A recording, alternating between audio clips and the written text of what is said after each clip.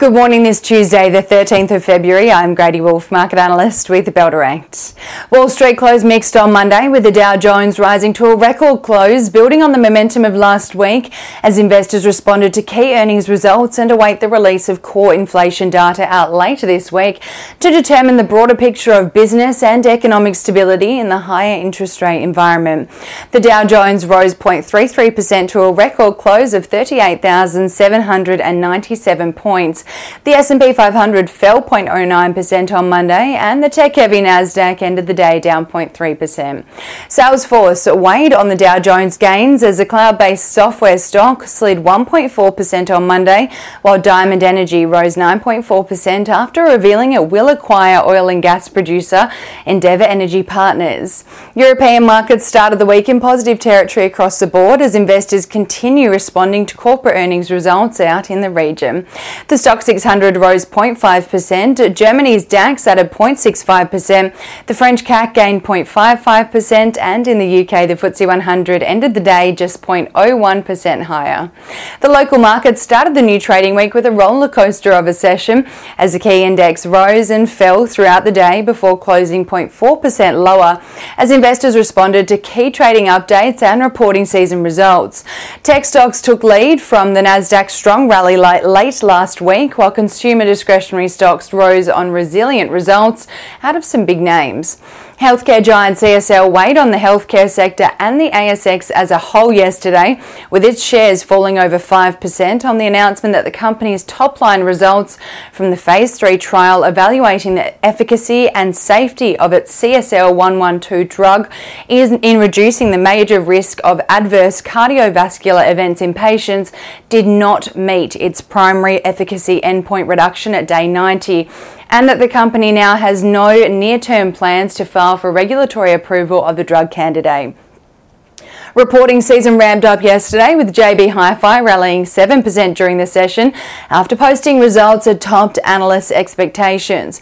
Despite revenue, profit and the company's interim dividend all declining, investors bought into the tech retailer as the results were not as bad as were expected and reflected the company's resilience amid the declining consumer spend environment.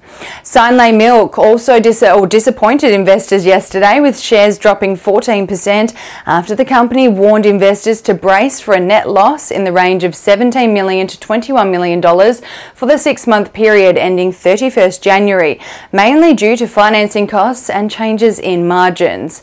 Rail freight operator Aurizon was the talk of the market yesterday after posting strong first half results, including revenue up 16%, NPAT growth of 82% to $237 million, EPS also up 82%, and the company increased its dividend per share by 39% to 9.7 cents per share.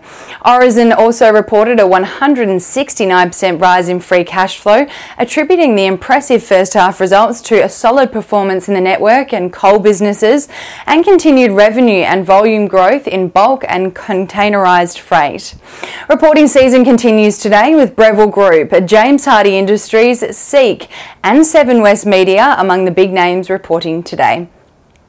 On the economic calendar today, NAB Business Confidence data for January and Westpac Consumer Confidence data for February are released this morning, with the expectation of a rise in business confidence but a slide in consumer confidence. On the commodities front this morning, oil is trading flat at $76.80 a barrel. Gold is down 0.32% at $2,017 an ounce, and iron ore is flat at $128 a tonne.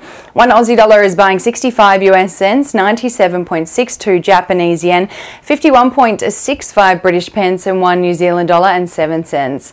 Ahead of the local trading session here in Australia, the SPI futures are expecting the ASX to open Tuesday's session 0.26% higher. And now let's dive into some trading ideas for your consideration today. Bell Potter has maintained a buy rating on Propel Funeral Partners and have raised a 12-month price target on the company from $5.90 to $6.20. Following the company's successful raising of $90 million via an $80 million institutional placement and $10 million non-underwritten share purchase plan at $5.15 per share. Proceeds from the raising are to be used to pay down debt to provide financial flexibility to pursue further growth initiatives, including acquisitions. And Trading Central has identified a bullish signal on JB Hi-Fi following the formation of a pattern over a period of 20 days, which is roughly the same amount of time the share price may rise from the close of $60.58 to the range of $60.90 to $61.90, according to standard principles of technical analysis. And that's all we have time for today. Have a terrific Tuesday, and as always, happy investing.